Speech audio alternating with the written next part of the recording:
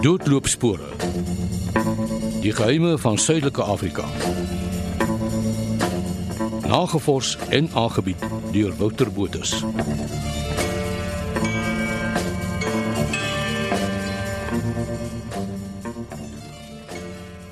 Wanneer jy of ek 'n reis beplan wat 'n vlug na 'n eksotiese bestemming iewers insluit, kan 'n mens nie help om opgewonde te wees nie. Die vlug self is die poort na die vakansie. Suid-Afrika se lugvaartveiligheid is van die heel beste in die wêreld. 'n Mens hoor gereeld die opmerking: ek sal in 'n groot vliegtuig vlieg, maar die klein vliegtuigies maak my bang. Wat egter 'n feit is dat selfs die kleiner vliegtuie 'n baie goeie veiligheidsgeskiedenis het. Dit is heelwat veiliger om 'n vlug mee te maak as om in jou motor lughawe toe te ry. Enige vorm van vervoer het 'n mate van risiko en dit is iets wat nie gou sal verander nie. 'n Ongeluk en 'n verdwyning word egter in twee verskillende kategorieë bespreek. Die verdwynings van vlug MH370 van Maleisië en ook die bekende Amelia Earhart wat vermis geraak het, bly in die nuus. Kom ons luister na die laaste minuut van die gesprek tussen die beheertoring van Kuala Lumpur en die later vermiste vliegtuig Malaysian Airlines vlug MH370. Die vlug het vermis geraak in Maart 2014 op 'n roete van Kuala Lumpur na Beijing in China. Neem kennis dat alle lugverkeerbeheer in die wêreld in Engels geskied. Na hierdie gesprek wat ons nou gaan hoor, is daar behalwe vir 1 of 2 klein wrakstukke tot vandag toe geen teken van die vliegtuig gevind nie. Die soektog is reeds amptelik afgelas. Malaysian 370. Malaysian 370, Lumpur radar, good morning, climb flight level 250. Morning, level 250, Malaysian 370. Malaysian 370, climb flight level 350. Climb level 350, Malaysian 370. Malaysian 370, maintaining level 350. Malaysian 370. Malaysian 370, maintaining level 350. Malaysian 370.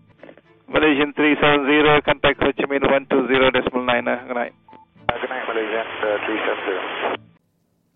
In die jare 1967 tot en met nou is daar in Suid-Afrika ongeveer 10 vliegtuie wat as vermis aangeteken is. Dit sluit vlugte binne ons landsgrense sowel as vlugte van vliegtuie in ons buurlande en ook in Suidelike Afrika in met Suid-Afrikaanse vlieëniers aan boord. Dit is vliegtuie wat vanaf verskillende lughawens of vliegvelde opgestyg het en nooit hulle beplande bestemming bereik het nie. Wat egter van sommige van hierdie verdwynings vreemd maak, is eerstens die afstand van die beplande vlug en tweedens die unieke omstandighede voor en na die vlug. Soos met die Rietbok in 1967, wat die enigste sogenaamde groter lugredery vliegtuig is wat vermis geraak het in Suid-Afrika se geskiedenis, is die ander gevalle van vermiste vliegtuie meerendeels kleiner vliegtuie met 1 tot 4 passasiers. In die Rietbok se geval wat ons bespreek het in episode 1, is die verdwyning gekenmerk deur heelwat omstredenheid. Dit was ook die geval met enkele van die ander gevalle van vliegtuie wat vermis geraak het in die geskiedenis van Suid-Afrika. Ons begin met 'n vlug wat vertrek het vanaf die Wonderboom lughawe in Pretoria die 31ste Oktober 1980. Gunther Jürgen Dreyer, wat op daardie stadium sy privaat vlieglisensie 'n paar weke vroeër geslaag het, het 'n vliegtuig gehuur by die Pretoria Air Charter Company. Dit was 'n 4-sitplek Piper tipe vliegtuig. Hy is vergesel deur André Coetzee. Beide was besig met nasionale diensplig by die Weermag Gimnasium in Heidelberg, Transvaal. Dreyer was van Otjiwarongo in die destydse Suidwes-Afrika. Sy vader was oorlede en sy ma Ruth was steeds in Suidwes. Coetzee was die seun van meneer J. Coetzee van Randburg. Die vliegtuig het om en by 10:30 by Wonderboom lughawe opgestyg met genoeg brandstof om 600 seemyl, so ongeveer 1112 km ver te vlieg. 'n Ruk later het 'n onbekende bejaarde egpaar op die vliegtuig afgekom waar dit op die Burgersfort Leidenburg pad geland het. Dreyer het blykbaar aanwysings gevra na Graskop en het na bewering 'n padkaart en nie 'n lugkaart by hom gehad nie. Hulle het weer opgestyg en is nooit weer gesien nie. Na 'n deeglike soektog deur onder andere die lugmag is dit later afgelas. Die vliegtuig word steeds vermis. Die afstand tussen Lydenburg en Graskop is ongeveer 40 km, wat hierdie 'n baie vreemde geval maak. Ons verskuif nou na 10 Julie 1985. Hier is Bless Bridges met Ruiter van die Windjie van die middel 80s.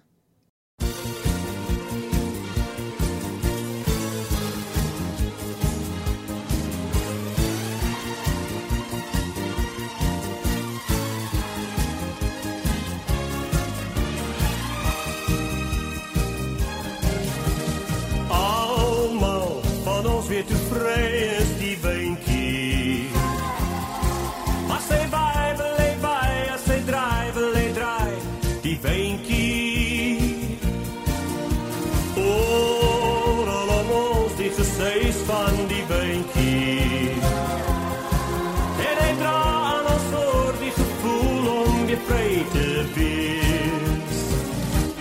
Ruiter van die windjie wil ek bly, vryer as die voeltjies rondom my. Op verre lande vertel ek, ouwe strande en die see. Oh, ruiter van die windjie, o so vry, stewig op jou ruggie wil ek ry. En oral waar jy mag swerwe, voer jy my ook altyd mee.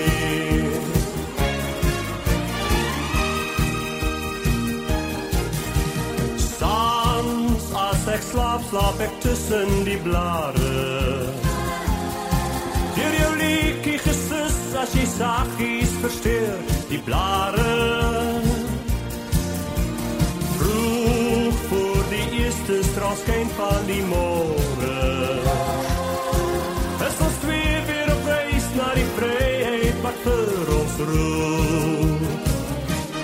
Ruiter van die windjie wil ek bly, vryer as die voeltjies rondom my. Op verre lande vertel ek, ouwe strande en die see. Oh, ruiter van die windjie, o so vry, stewig op jou ruggie wil ek ry. En oral waar jy mag swerwe, voer jy my ook altyd mee.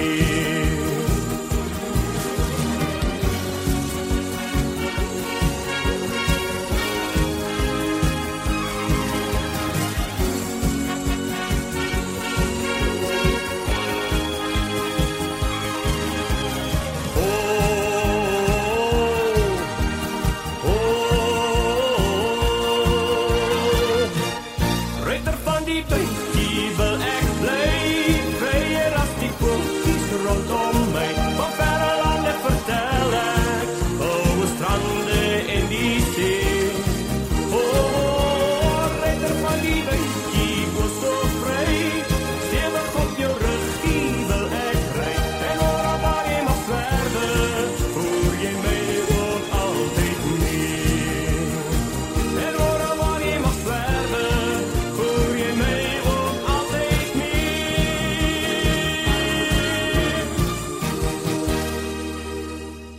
Die weer was tipies Suid-Kaapse mis, lae wolke en reën. 'n Sakeman en vlieënier Yves Walter Hamoa was op pad vanaf Gaborone in Botswana na Kaapstad in sy vliegtuig. Dit was 'n 2-motorige Beechcraft Baron 58 met 6 sitplekke. Daar was altesaam 4 mense aan boord. Hamoa is deur die beheertoning in Kaapstad meegedeel dat hy 'n nadering met instrumente sal moet vlieg as gevolg van die slegte weer. Hy is gevra of hy 'n instrumentgradering het en het toe bevestig dat hy wel een het. Dit was egter onwaar. Hy is aangeraai om eerder op Woester te land en te wag totdat die weer verbeter.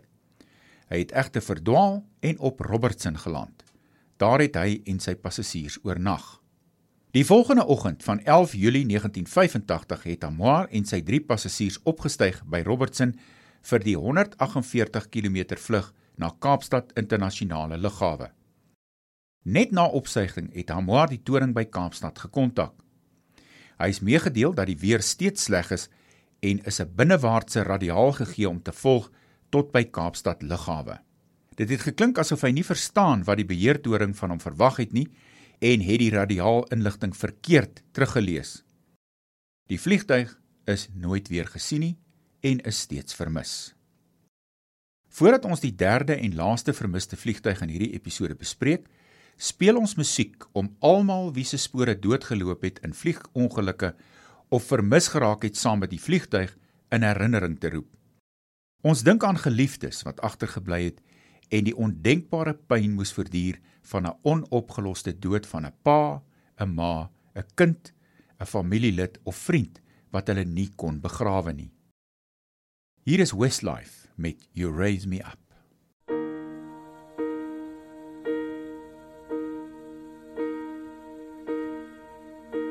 When I am down and oh my soul so weary, when troubles come and my heart burden me, and I am still and wait here in the silence until you come and sit a while with me. You raise me up so I can't stand on mountains. You raise me up to walk on stormy seas.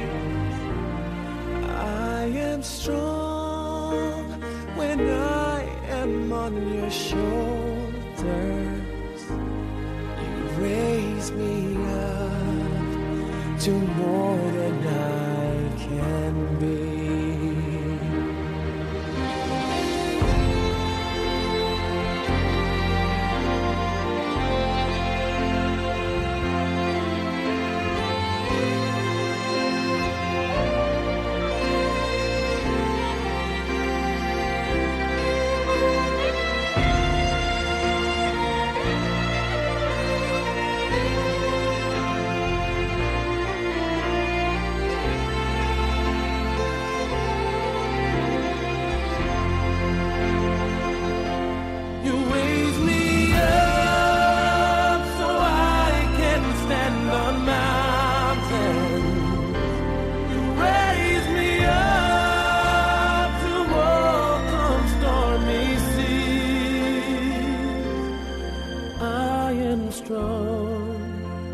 When I am on your shoulders, you raise me up to more than I can be.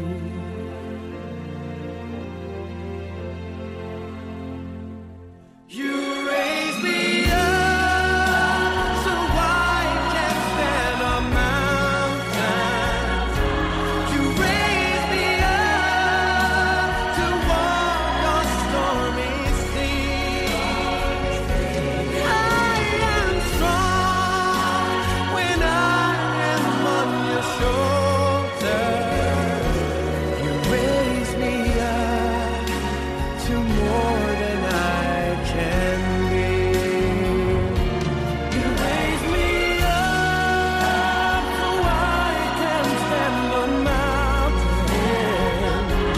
You raise me up to walk on stormy seas. I am strong when I am on your shoulder. You raise me up to more than I can be.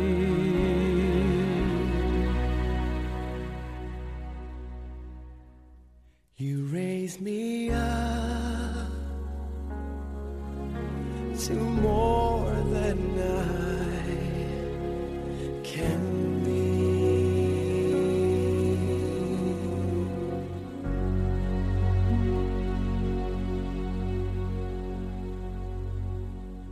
Ons derde bydrae aan hierdie episode het plaasgevind in Junie 2003. Jaco Du Plessis van Benoni en Lawrence Lou van Pretoria het vanaf Dar es Salaam na Mfwe in Zambië gevlieg op pad terug Suid-Afrika toe. Die vliegtuig het aan Jaco behoort en Lawrence was die vlieënier. Die vliegtuig en 2 insittendes is nooit weer gesien nie. Die amptelike soektog het egter eers dae later begin. Die rede hiervoor is wyd bespiegel. Wat hierdie verdwyning interessant maak, is die gebeure wat gevolg het in die dae daarna. Dis veral 'n boodskap wat een Sondag toe hulle verdwyning nog nie in die media bekend was nie, op Jaco du Plessis se pa se antwoordmasjien gelos is wat die families hoop gegee het. Dit klink soos 'n teksboodskap wat elektronies teruggelees word en die grootste deel is onverstaanbaar.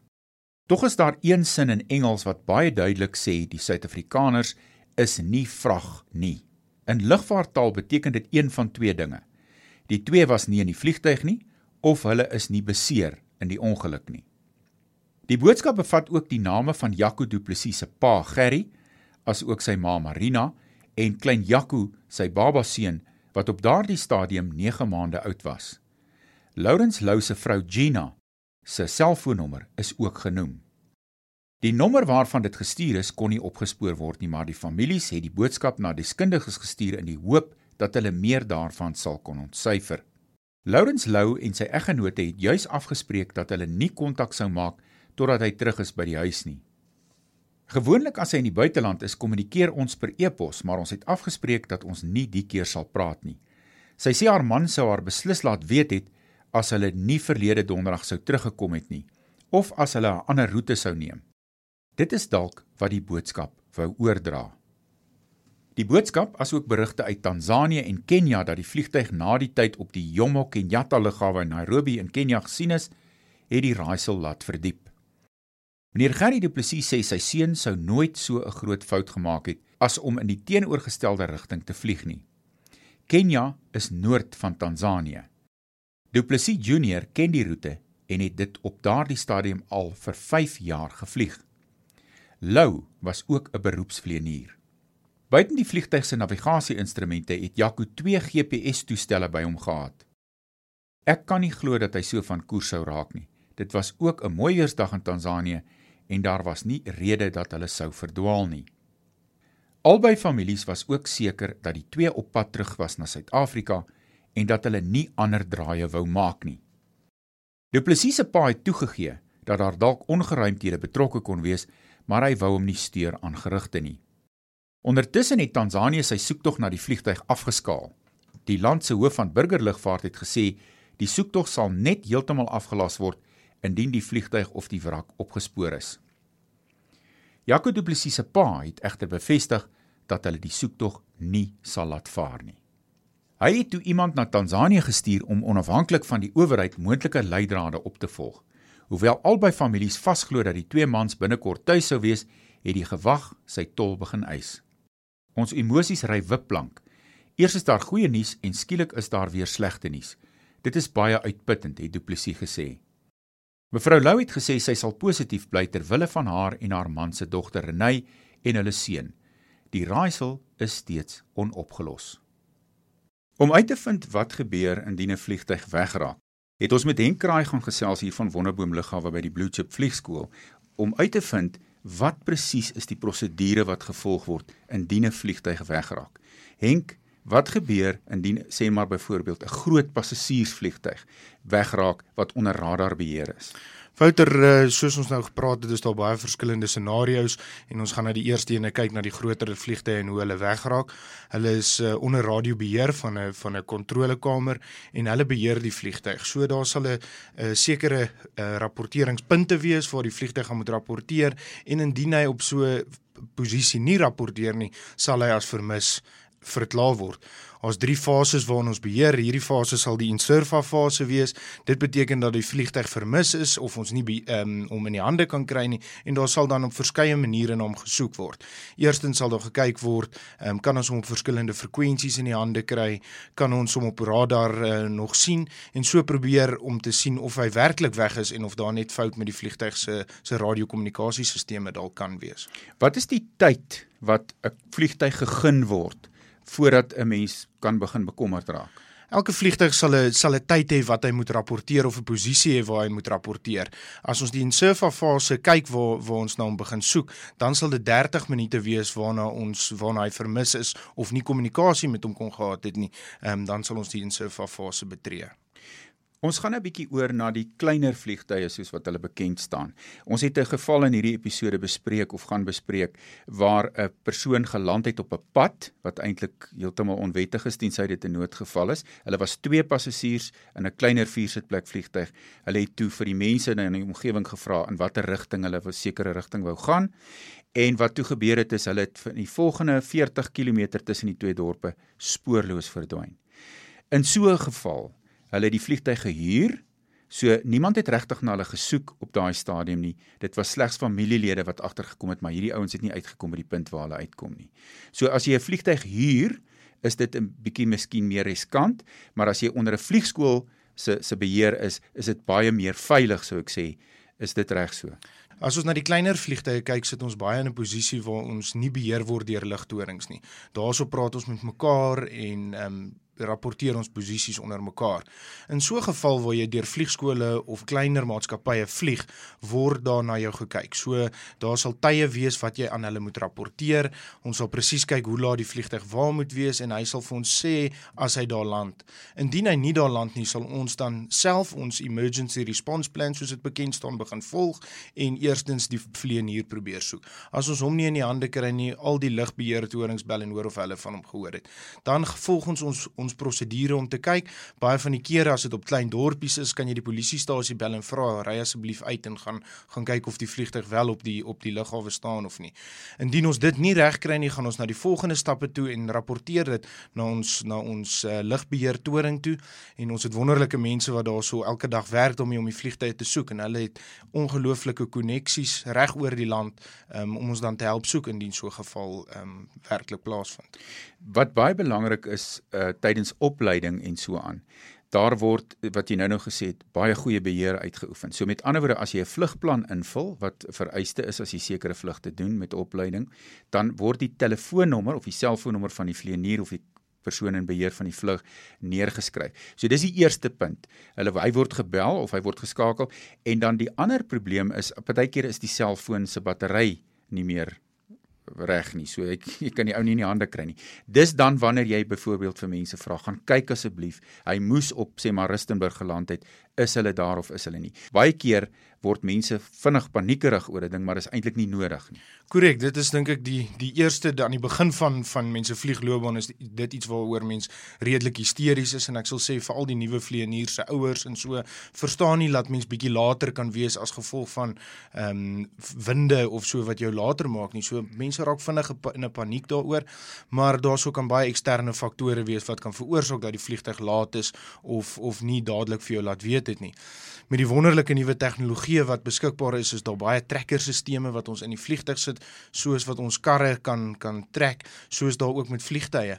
En dis wonderlike tegnologie om te kan sien waar vliegtuie is en indien hulle dan laat is, kan mense op daai rekenaarprogram ingaan en presies bepaal waar hulle is en hoe laat hulle waar gaan wees. En dit beteken ook dat vlieg deesdae baie veiliger is as wat dit ooit was. Ongelooflik, vlieg is sekerlik die veiligste manier van vervoer en dit gaan net beter raak, dit gaan definitief nie swakker raak nie. So ons is in 'n baie unieke bedryf, baie lekker bedryf en ek glo ongelooflik veilige bedryf as dit reg gedoen word. Baie dankie Henk. Om af te sluit, die lys van ander vermiste vlugte van 1967 tot nou binne die grense van Suid-Afrika, die buurlande en Suidelike Afrika met Suid-Afrikaanse vlieëniers aan boord of vliegtuie op die plaaslike register. Op 21 Februarie 1981 verdwyn 'n 6-sitplek eenmotorige vliegtuig vanaf Terrace Bay na Henties Bay in Namibië. 1 persoon was aan boord. Op 20 Augustus 1990 verdwyn 'n 6-sitplek tweemotorige vliegtuig vanaf Henties Bay na 'n onbekende bestemming. Net die vlieënier was aan boord. Op 24 Maart 1993 verdwyn 'n 4-sitplek eenmotorige vliegtuig by Lüderitz in Namibië. Hy styg op by Riversdal in die Suid-Kaap op pad na Henties Bay, doen aan op Upington vir brandstof en vlieg dan na Lüderitz om te oornag. Hulle styg die volgende dag by Lüderitz ten aanskoue van Verenigde Nasies soldate op, wat dit later ontken. Die vliegtuig verdwyn met 4 passasiers aan boord. 22 Februarie 1996 merk die verdwyning van die 6-sitplek tweemotorige vliegtuig tussen Oos-London en Durban. Daar was 2 persone aan boord.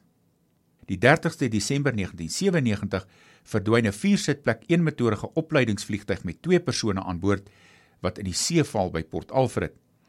Alhoewel daar ooggetuies was, is die wrak steeds vermis. Laastens, die 7de Maart 2013, verdwyn 'n herposisioneringsvlug van Suid-Afrika na Ondangwa in Namibië en dan na Sao Tome, die eilande aan die Weskus van Afrika, reg oor Gabon. Die vliegtuig was 'n 2-motorige 19-sitplek vliegtuig met die vlieënier aan boord.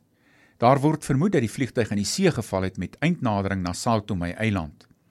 Die seebodem is baie diep naby die eilande en die soektog is laat vaar nadat geen teken van die vliegtuig of wrakstukke gevind is nie. Die moeilikste van al die gevalle van vermiste vliegtuie wat ons bespreek het, bly sekerlik die hoop van families en vriende wat selfs jare na die insident steeds glo dat die vermiste persone enige oomblik by die deur kan instap. Dit is 'n hoop wat in meeste gevalle saam met die agtergeblewenes sterf. Kom ons luister na die verbyvlug van 'n vliegtuig.